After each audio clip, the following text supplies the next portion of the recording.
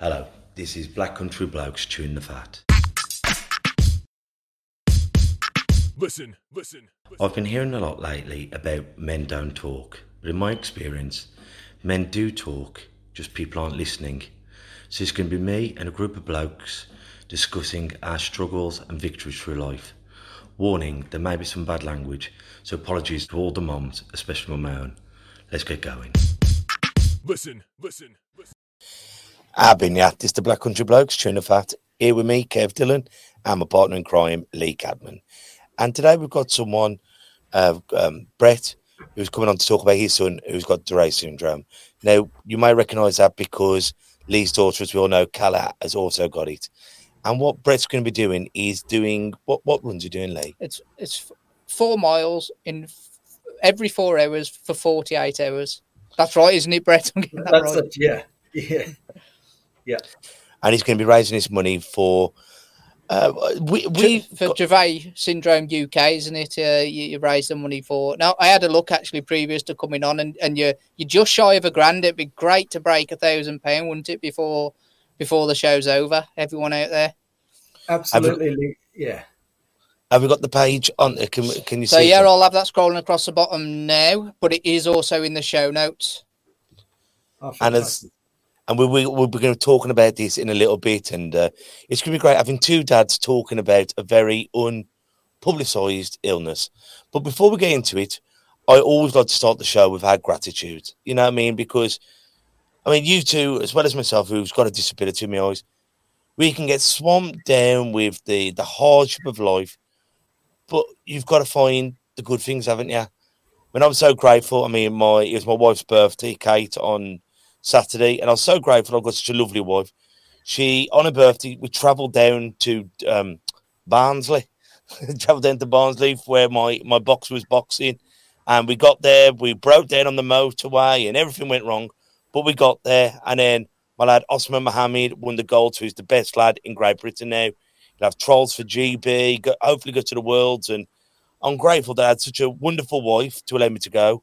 I'm grateful that I was able to get there to see my lad box. And, you know, we've got to be grateful that we've got good people in our lives. Lee, what are you grateful for, brother? Oh, this upcoming conversation, without doubt. We've been doing this podcast almost 3 years now, podcast on the radio, and it's the first time we've had anyone with such a similar experience to myself. So I'm looking forward to talking with Brett, and I hope people learn a few things about Dravet syndrome along the conversation as well. I mean, it's funny, before we go to Brett, we had Nikki, your wife, on talking. Oh, yeah, we did, but I wasn't on that, was I? No, you wasn't on it. But what I think is going to be interesting about this one, it's when we talk about disability, it's normally the mums, the mummies, the wives, the sisters who come on, the grandmothers, the guardian. But I think it's going to be remarkable having two blokes talking about it from a daddy's eyes. You know what I mean? Because that's often not talked about, is it? We normally have to just put up and shut up. But they forget that, you know, blokes feel as well. And that's the main reason why we started this, isn't it? Yeah, I mean, I think part of that is for myself is to begin with, it was hard to talk about it for myself, obviously, with my mental health journey. But also, like, I remember the first time I met probably anyone who had any connection with Dravet syndrome, it was at my level 1 or 2 boxing coaching course. I don't think I've told you this story, Kev, but I walked in there. We just found out Calla had been diagnosed with Dravet, and I walked in there for the weekend for the training, and there was a person wearing his T-shirt, and even then I didn't have the courage to go up and speak to him, or I didn't.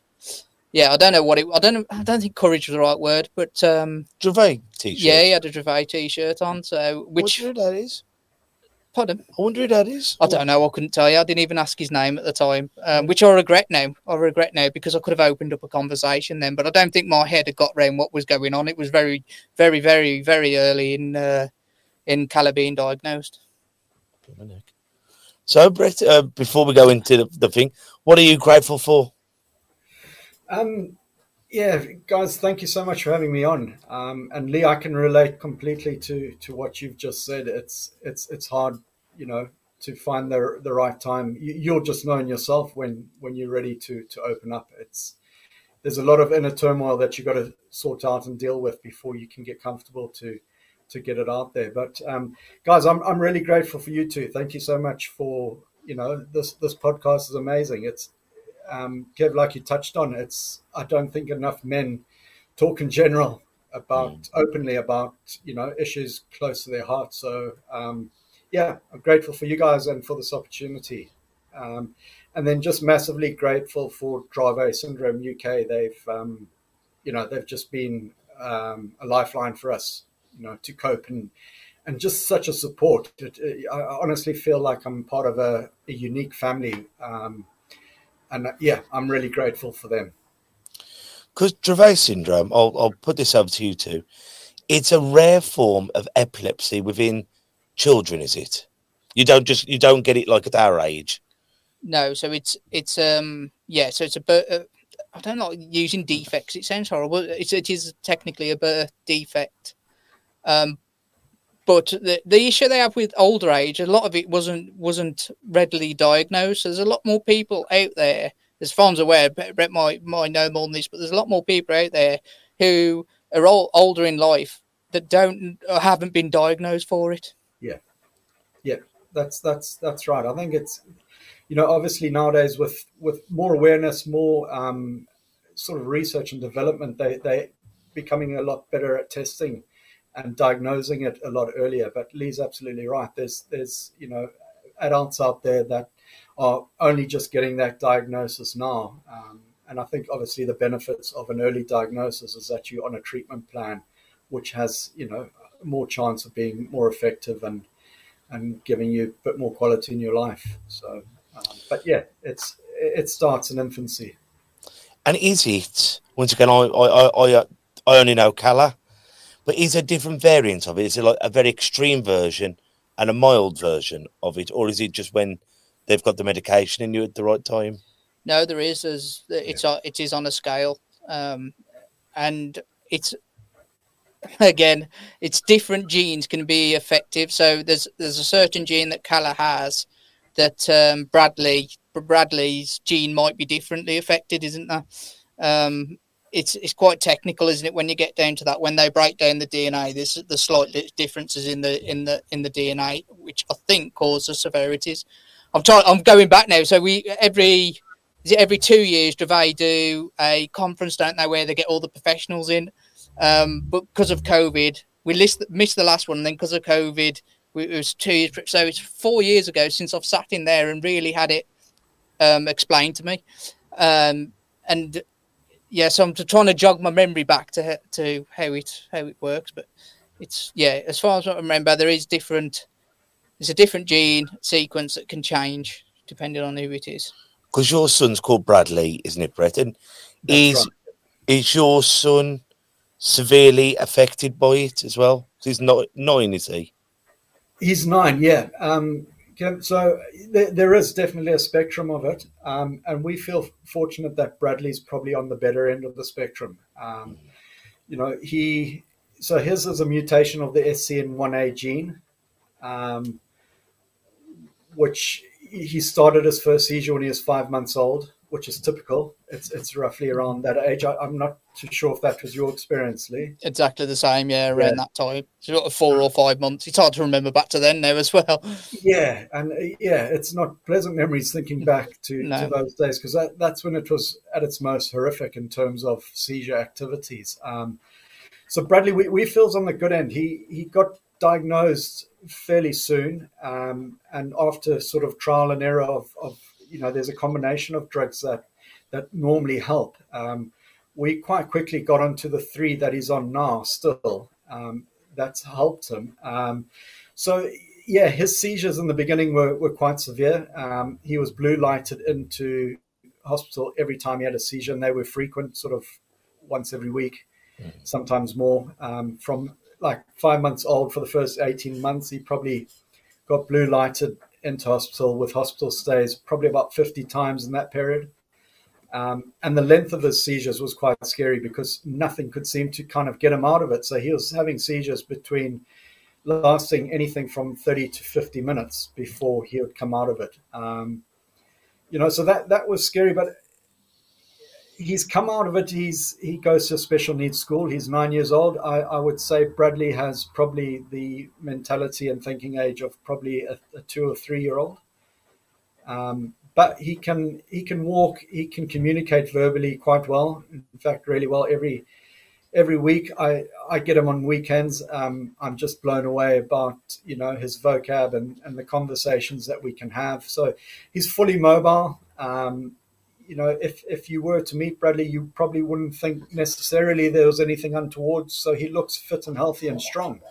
And unfortunately, that's not the same case. It's there's such a spectrum, and it affects obviously kids in so many different ways. You hear stories of kids that there's seizures are so severe that they're comatized, and a lot of kids don't learn how to talk or walk. So as far as we're concerned, we're really fortunate for where Bradley is at the moment. Nikki, my wife, is actually listening in, and she's corrected me already. So it was 3 months that Calla had her first seizure. Okay. She never usually listens, so I don't know what you're doing. But yeah, and I remember those days of being blue lighted in every week, and we went through exactly the same. And it was really, really, really tough times. But I spoke, me and Kev, we do talks, and we did one for Orbit Construction. Was it last week, Kev? I'm losing track of time. Last Tuesday, down south. So we were talking in front of a big gang full of builders, and I was explaining to them my mental health side was, in some sense, worse than before my daughter was born. I used to have suicidal thoughts and things like that before then, but once Calla came along, it gave me a complete different focus on life and someone to focus on purely, and so her coming along in essence healed me. There is now the challenges of things like blue lights and all that, because my God, that's you can't even explain how scary a seizure is still to me now. Like Calla has frequent seizures. She has some severe, some fine. Some days I'm on top of the world and I wouldn't say it doesn't bother me, but I feel strong and I'm okay. Other days, even, we're nearly 8 years in now, it just breaks me, just absolutely breaks me watching my little girl go through that, that pain and anguish. And it changes from day to day, but it's certainly great having you on and hearing hearing that your situation is similar, but it's nice to know that someone else is out there who has similar issues and problems, and it's great to hear that Bradley's doing well.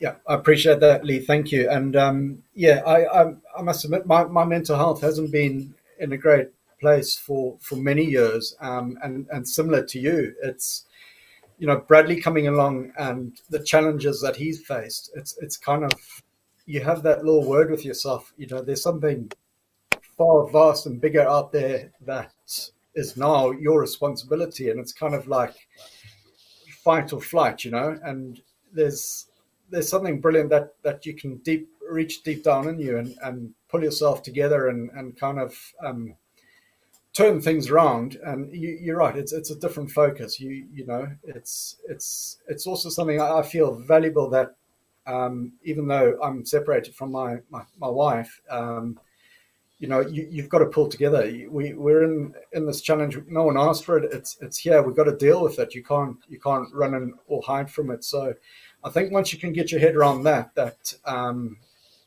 it's a problem. It's not ideal, but we can, if you give everything you've possibly got to make it work, or make it work to the best of your ability, and to make everyone around you comfortable and happy, then it certainly does sharpen your focus and gives you a new direction and outlook in life, which I've found that's been really helpful for me. Yeah, it's also the effect on the wider family, and the amount of guilt I felt when we were in and out of hospital. Calla was unfortunate enough; she's been in a coma twice now, due to seizures, and then one due to sepsis, where we'd spend prolonged period, me and my wife, at the hospital, without going home, you know. And then there was the guilt there of my other two children, and basically we were casting them off to just about anyone who would have them. And even day-to-day life, the majority of mine and my wife's focus is on Calla, because she can't do anything for herself, so we have to do it, you know, everything. And I think that's absolutely fine, but it does definitely affect my other two children. And I know you've got Samuel, haven't you, who's 12? Am I right? 12? That's right. Yeah. How do you find that affects him? Yeah, it plays a massive role, because, you know, for a long period of time they have to take a back seat, and it's hard to explain that to them, especially at a young age. You naturally divert all your focus and attention onto, you know, dealing with what's there in front of you, and that's more or less, you know, especially in the younger years, making sure that Bradley isn't going to harm himself or get into any harm, or dealing with a seizure. So we typically, same thing, Lee, you know. Luckily my wife's family lived in the same village, so they were brilliant. If we, you know, if Bradley was getting blue lighted in, it would just be a phone call. They'll whip around and grab Samuel, and it was helpful to give us a bit of peace of mind that he was well taken care of, that he was going to a familiar home and good people to look after him, which kind of gives you a bit of peace of mind to just concentrate all your efforts onto Bradley. But it's been tough, you know.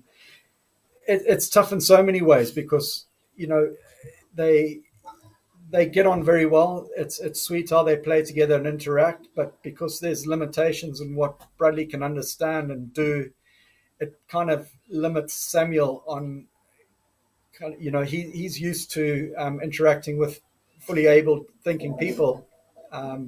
So there's a bit of frustration there, and, you know, they do play, they get on well, but it comes a point where obviously Samuel gets a bit bored, or, you know, loses interest, or wants to do something different, and it's tough for him, because it's a constant, it's just a constant kind of frustration for him that he hasn't got, and I don't want to use, you know, like a normal brother. So, but, you know, now growing up, he's a bit older, 12. He's got, you know, his own group of friends, and you know, he's very active and sporty, and, you know, he keeps himself busy on that. So there's a good balance to his life where he can get out and have the freedom to do and play with his mates, and then come back and live his life with Bradley. Have you felt like you've had much support? We've talked about this before. When you have a diagnosis, whether it's on yourself, a loved one, or something, I don't think there's always that natural support there where they go, you're entitled to this benefit, you're entitled to this equipment, you're entitled to counselling if you need it. And I think that's got to change, hasn't it? Yeah, I think my experience is, it's very. And this is not about Dravet, because at the point of being diagnosed, we didn't really know about Dravet UK. This is more about, I suppose, the professionals you're asking, aren't you, around her? And I think, I was kind of told the news, or me and my wife were told the news, and then you kind of you're either given a couple of leaflets or just left to go on and do and find out everything for yourself, basically. And I think it'd be definitely great if there was someone there who could sit you down and go, This is what we can do. This is where we go. And I still find that now. I still have conversations now with people not realising some of the things, like some of the care hours that she can have, and things along that line. And it's almost cloak and dagger, and people don't want to tell you these things. But I think it'd be great, to sit down and go, actually, this is what support is available around you. Like a citizen's advice. So as soon as you come out, go, look, you're going to go and see Disabled UK or da-da-da, and we're going to get you as much help. And if mom, dad, nanny and granddad need a bit of counselling or a bit of parents' intervention, we're here to help you. Because there's so much good out there, but we don't know about it. Yeah. And I think there should be someone, because you've had this devastating news and your world will never be the same. And then you need a bit of love. Yeah, and I think to me, I think the ideal person to do that with a bit more training would be people like me and Brett, to be honest, Yes. sit down, because Yeah. you know what, it is absolutely devastating at the time. It really is, and you don't really see past, especially with Dravet, because you probably put up with months. Because if I remember right, once a test is done, it takes roughly 8 months to come back, because it's quite involved. 8 months. Yeah, it's quite involved test, so it's not like they're dragging the feet. It's just the type of test kind of takes that long. It might be shorter now, but I'm pretty sure it was around the 8 month mark when we did it. So you've you've experienced so many seizures up until that point. And it is really, really scary, and you still haven't got your diagnosis, and then you get your diagnosis, and it's kind of there you go on, you're off on your own, and it's just all fear, because all you've done for the past few months is deal with seizures and problems. Whereas actually, if someone like me or Brett could sit down with that family and go, you know what, this is don't get me wrong, this is terrifying, but there's light at the end of the tunnel. It's not all bad all the time. It's it's inspirational. It's the amount of courage my daughter shows is just through the roof. You can't teach some of the things she shows, and what do you think, Brett?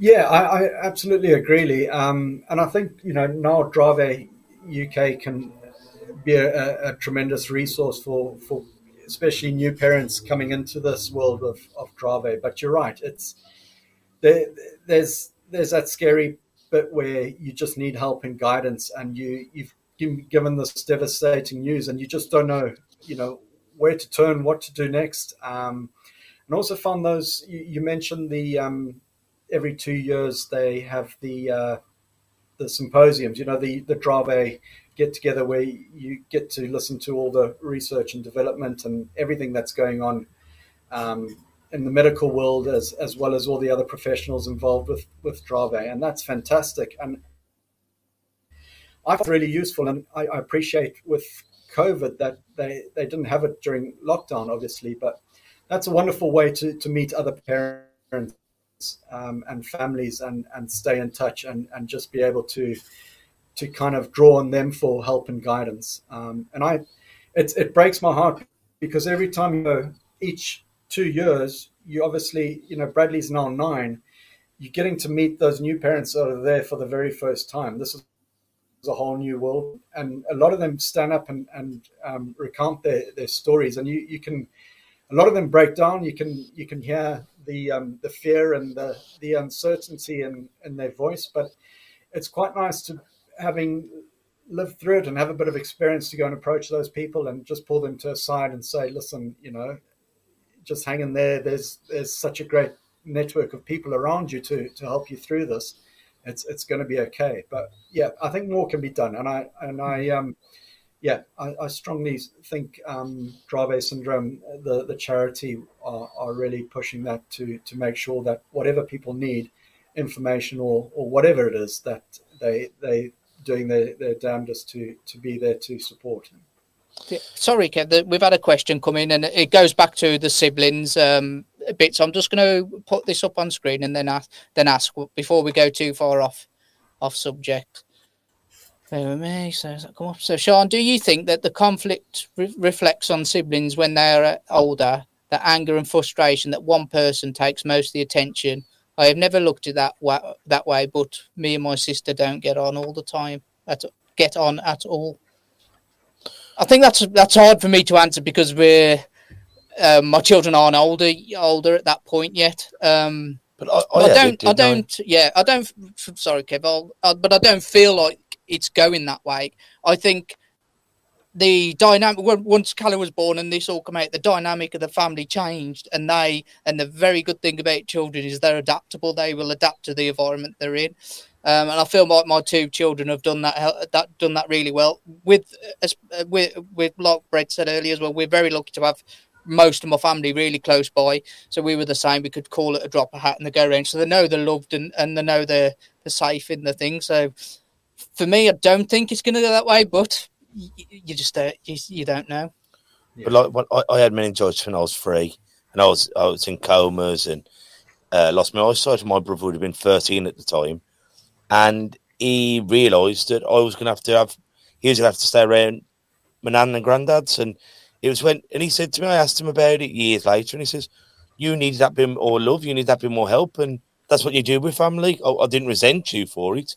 That's what families do. You step up when you needed to, or you step aside when you needed to. And I think we forget how much family loves one another.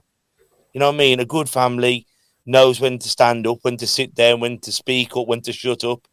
And that's what we do. And I think when you're a child, as you said, we are very good at adapting. And I think you become aware of, like you said, like we all babes. It was like the blue lights, and now they don't even look up from the tablet sometimes. Yeah. You know what I mean? It's because it's not a good normal, but we know when to be. It's like when you're on an airplane. The time you've got to get worried is when the stewardess frightened.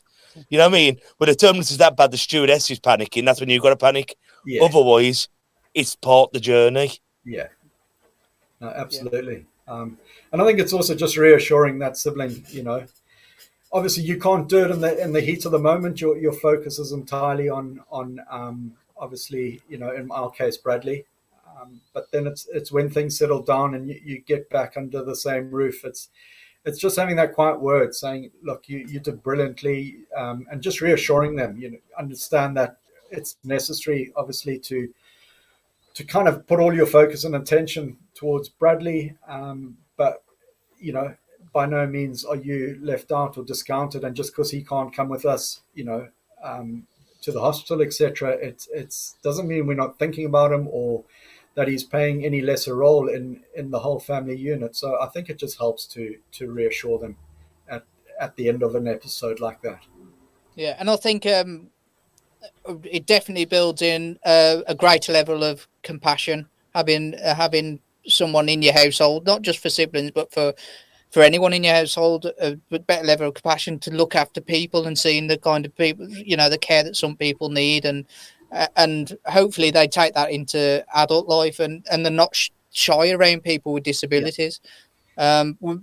We see quite often when we're wheeling Cal around that there'll be a young child who will stop and look at a wheelchair because it's flashing lights and it's pretty and it's bright colours, and you'll see the adult turn around. Oh, don't stare.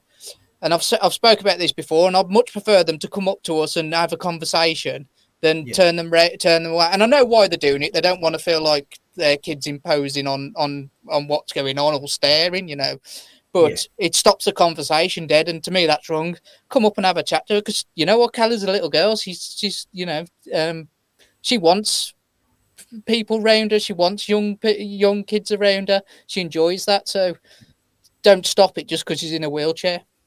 Yeah, no, absolutely. And Lee, another thing, the compassion. For example, Samuel's so brilliant with making friends at school with the kids that aren't that popular or don't fit in for whatever reason. Kind of Samuel's always drawn to those guys and he finds it easy to communicate with them and make them feel part of the gang or whatever. And I really take my hat off to him and admire him for that. And I think that's just because of, the upbringing and the experiences he has with Bradley. Yeah. That's it. And we've said it on this show. It's amazing what we can get through in life, isn't it? And I guarantee you too, if you knew beforehand, you're going to have Dravet syndrome, you're going to be in hospital, they're going to be in comas, and you go, I won't be able to cope. I just won't be able to do it. But when the brown stuff hits the fan, it's amazing what you can get through, isn't it? It's amazing how brave and strong you can be in the worst of times.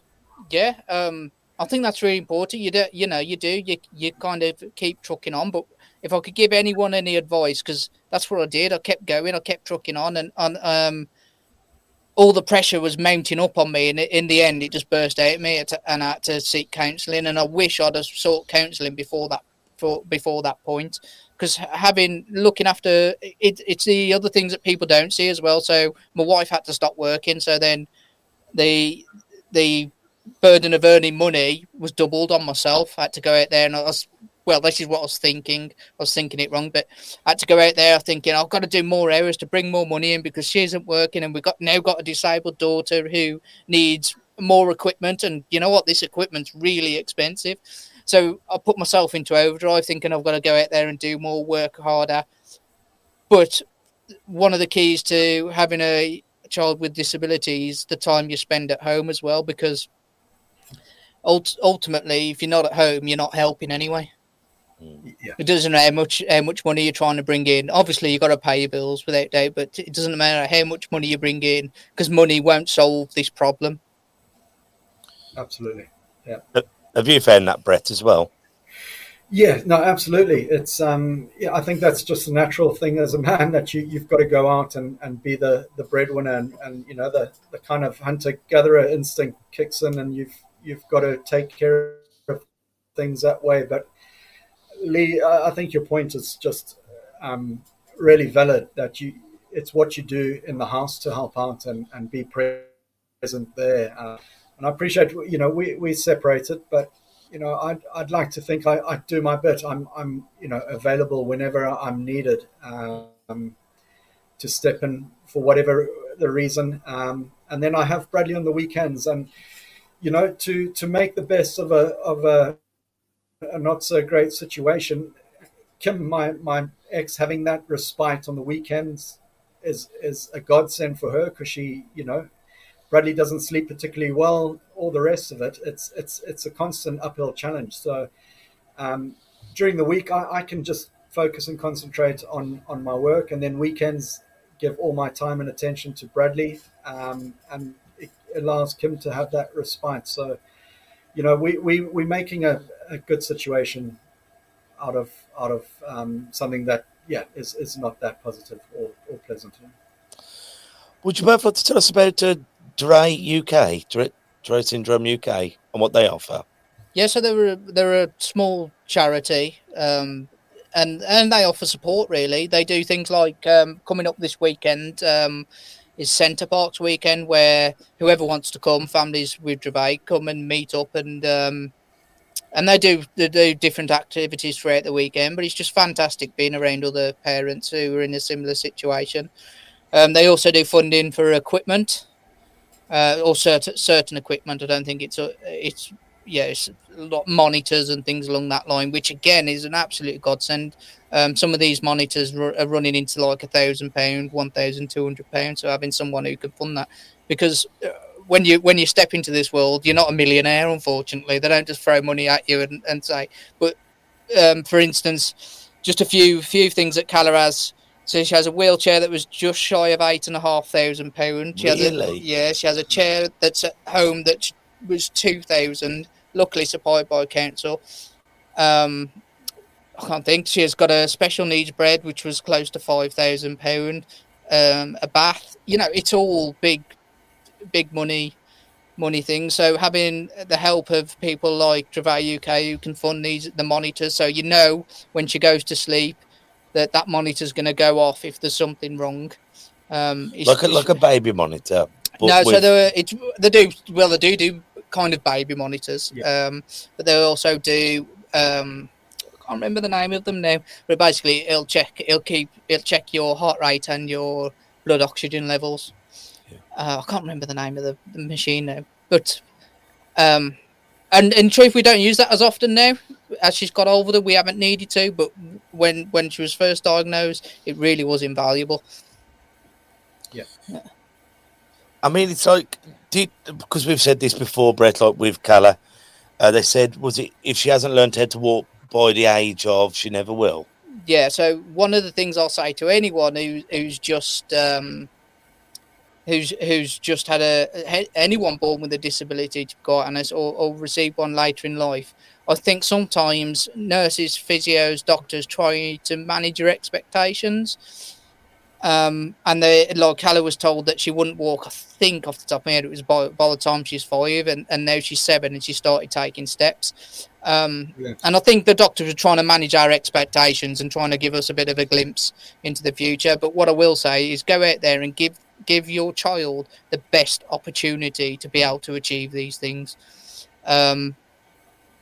And there's many ways, many pieces of equipment you can do things like that, and it depends what you're looking for. But I wouldn't say ignore the doctors by any stretch of the imagination, but just put in place to give them the best opportunity to achieve to their potential. Yeah, no, absolutely.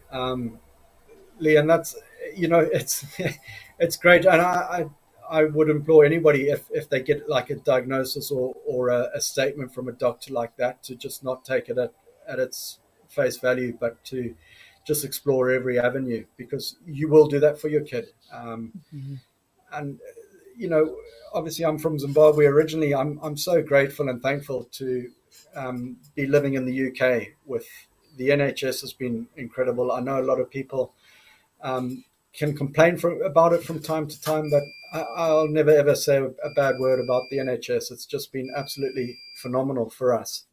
And again, Dravet syndrome UK, the resources are out there. There's people out there willing to help, and that, that's just, it gives you a bit of tremendous peace of mind, really.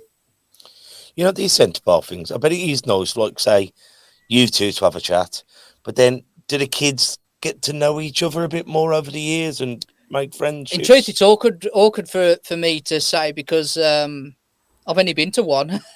This will be my second one that I'm going to, and a lot of it's been delayed because of COVID. And in truth, at the time that I went to the first one, I wasn't ready to meet people, if I'm honest, with Dravet syndrome, because I don't know, it's scary to talk about it, and sometimes it's scary to see your future. Yeah. Well, it was at the time. It's not so much now. I was more of in the still scared place myself then, where the blue lights and all that, and you're looking at other people and seeing your future in them. And I think I've mentioned this before on the show as well. With part of my job, at the time of a diagnosis, I was specialist wheelchairs, so I was going around to young families, kids with disabilities, and prescribing specialist wheelchairs to them. And I had to quit that job because I was going around people's houses and potentially seeing my future within them, and that really messed me up. And seeing the lack of help that was there when it was coming to purchasing equipment. And the only thing that really, because I'm back in, I'll do it again now. And the only thing that changed my mind is I went to a wheelchair service appointment with Cala, and I couldn't believe what the person was telling me and didn't know. And I thought, there's people out there potentially putting children in equipment that is not suitable for them. And to me, that that's just wrong. It's wrong on so many levels. I went back into it, but it was very hard for me to meet my future in that sense. Have you found that, Brett? Sometimes, yeah. So we've only been to one Centre Parks weekend as well, and I've been to two, but it is lovely. It is nice to get that sense of camaraderie and to meet people in a similar sort of situation to yourselves. But it is daunting. It is quite. It's just heavy on you emotionally. You go through a lot of emotions on a retreat like that, because I guess the reality of where you are really impacts on you when you see it all laid out in front of you. And the future, the future is so uncertain for every one of us, and that's something you can never really overcome. It's quite difficult to face that, just the uncertainty of, when your kids grow now. That Bradley's 9, he's becoming big. He's going to obviously hit puberty, teenage years, all sorts of hormonal changes. We kind of don't know what that next phase of his life is going to bring, and that's a bit of a constant worry, to be honest. I think the one thing I learned as well is not to, as I was on about the future, I'm in a better place myself now, and not to actually look far in the future.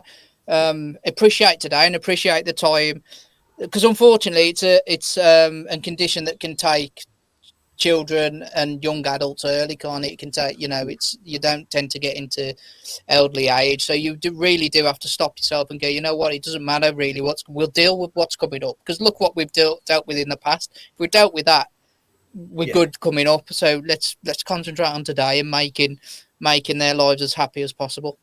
Yeah, no, absolutely, spot on. It's I think it's good to be mindful of it, but don't dwell on it. Don't let it sort of consume you. and you're absolutely right. You got to, it's a cliche day by day, but it really does help in this situation because, and you've come through very challenging times in the past and got through it to this point. So there's nothing that's going to, throw up an obstacle or hurdle that you potentially can't overcome down the line. So yeah, that's a great. And let's talk about this fantastic run that you can do then, Brett. Yeah, okay. So I think, Lee, we met briefly last year at the it was the Snowdon climb. Right. So I did that. So every year, I think, every year Dravet Syndrome UK put on kind of a charity event. It's either the ones I've done two. It's either the first one we went and climbed up Ben Nevis, and then obviously last year we went and did Snowdon. So that's always great because you obviously, you get to meet people and go away for a bit of time, get to know other people, and then you get friends and family to sponsor you. And then I was just thinking off the back of that, I'd quite like to do a little bit more if I could to try and raise more awareness and more funds for Dravet Syndrome UK.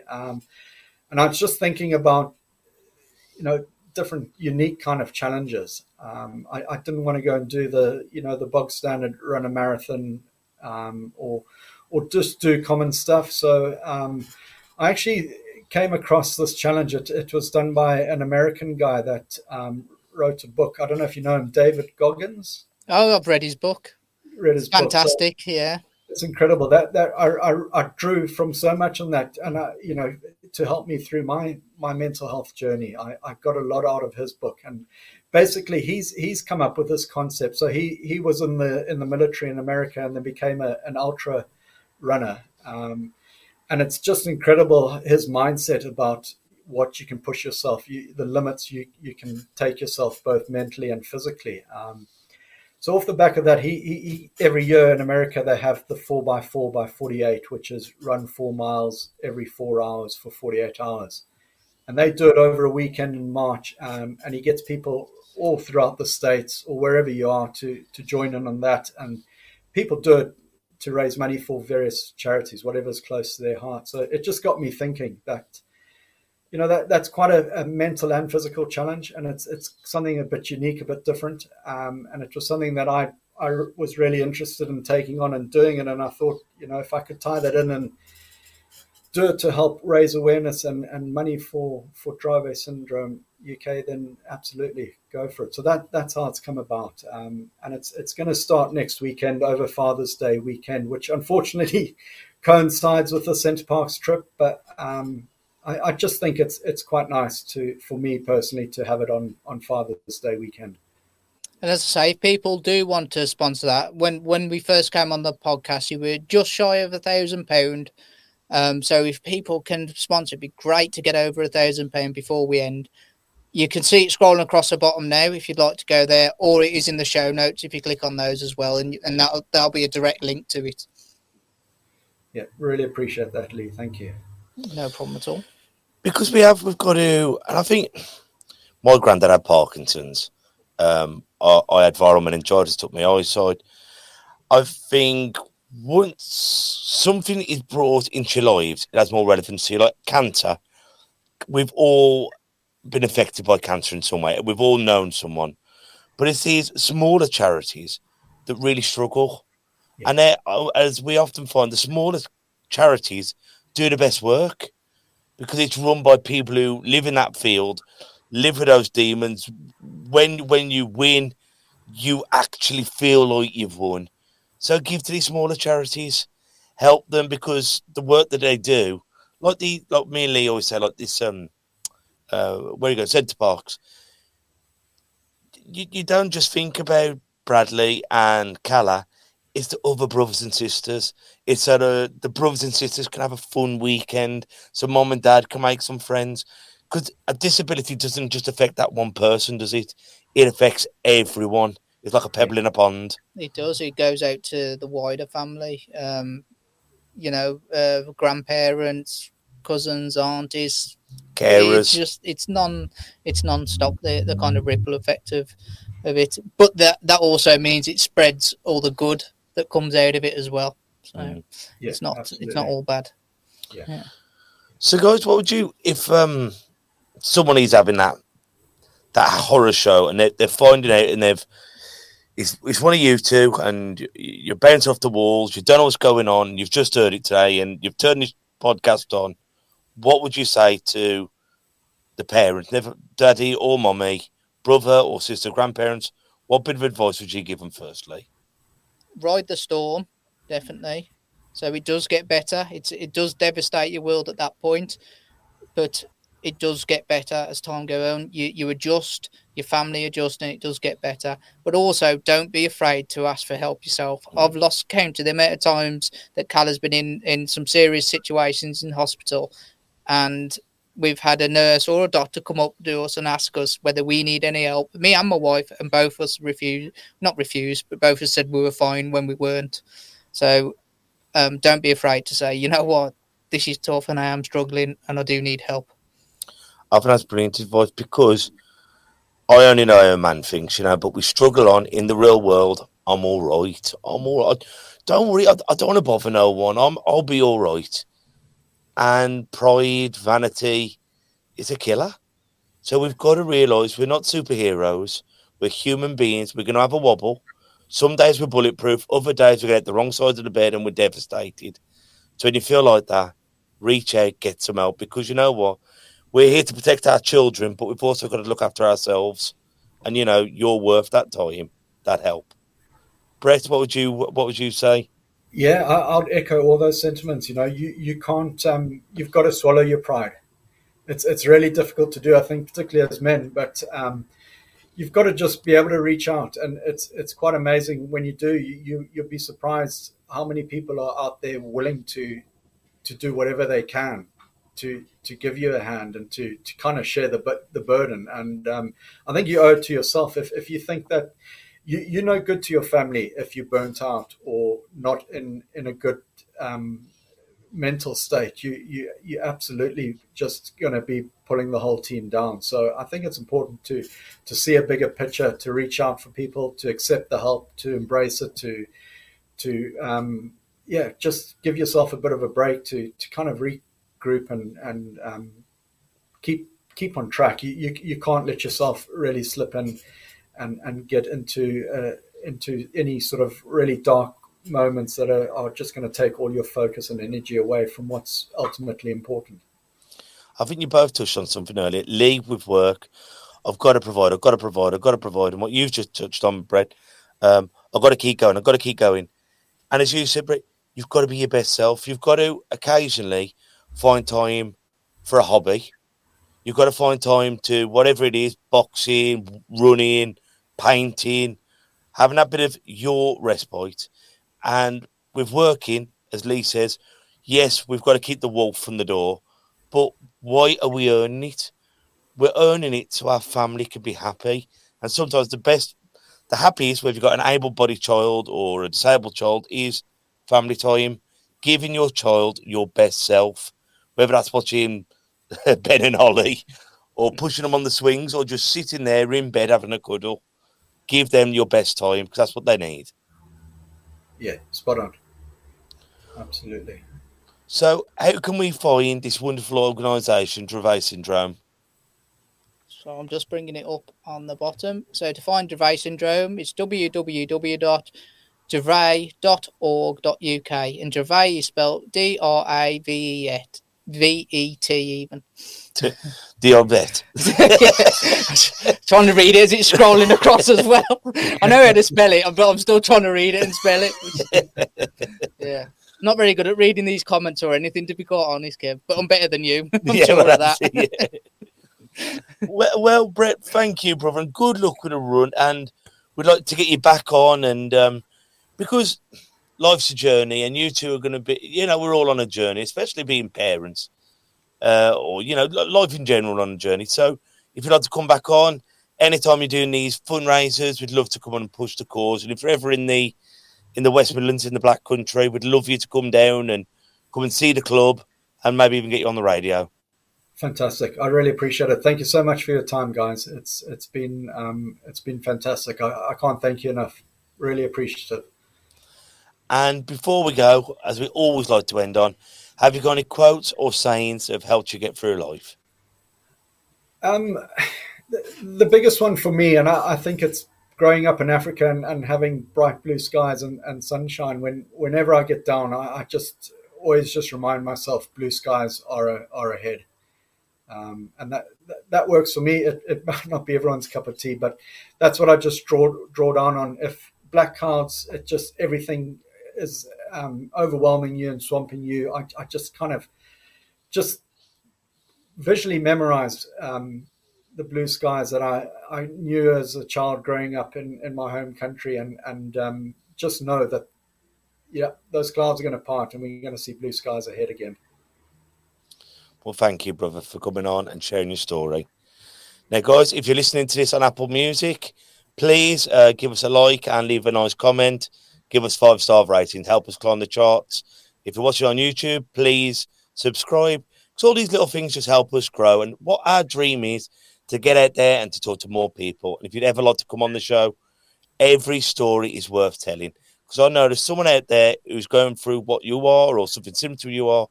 And these conversations might just help them. And ain't that just a blooming lovely thing? So, guys, until we see each other next time, take care of yourselves and each other. Ta-ra a bit. Thank you. Listen. And that's a wrap for another show.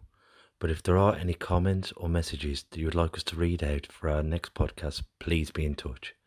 There are also lots of different organisations at the bottom of this page, and hopefully they can help you or someone you care about. Please share this to spread the word. Until we talk next time, ta-ra a bit. Listen.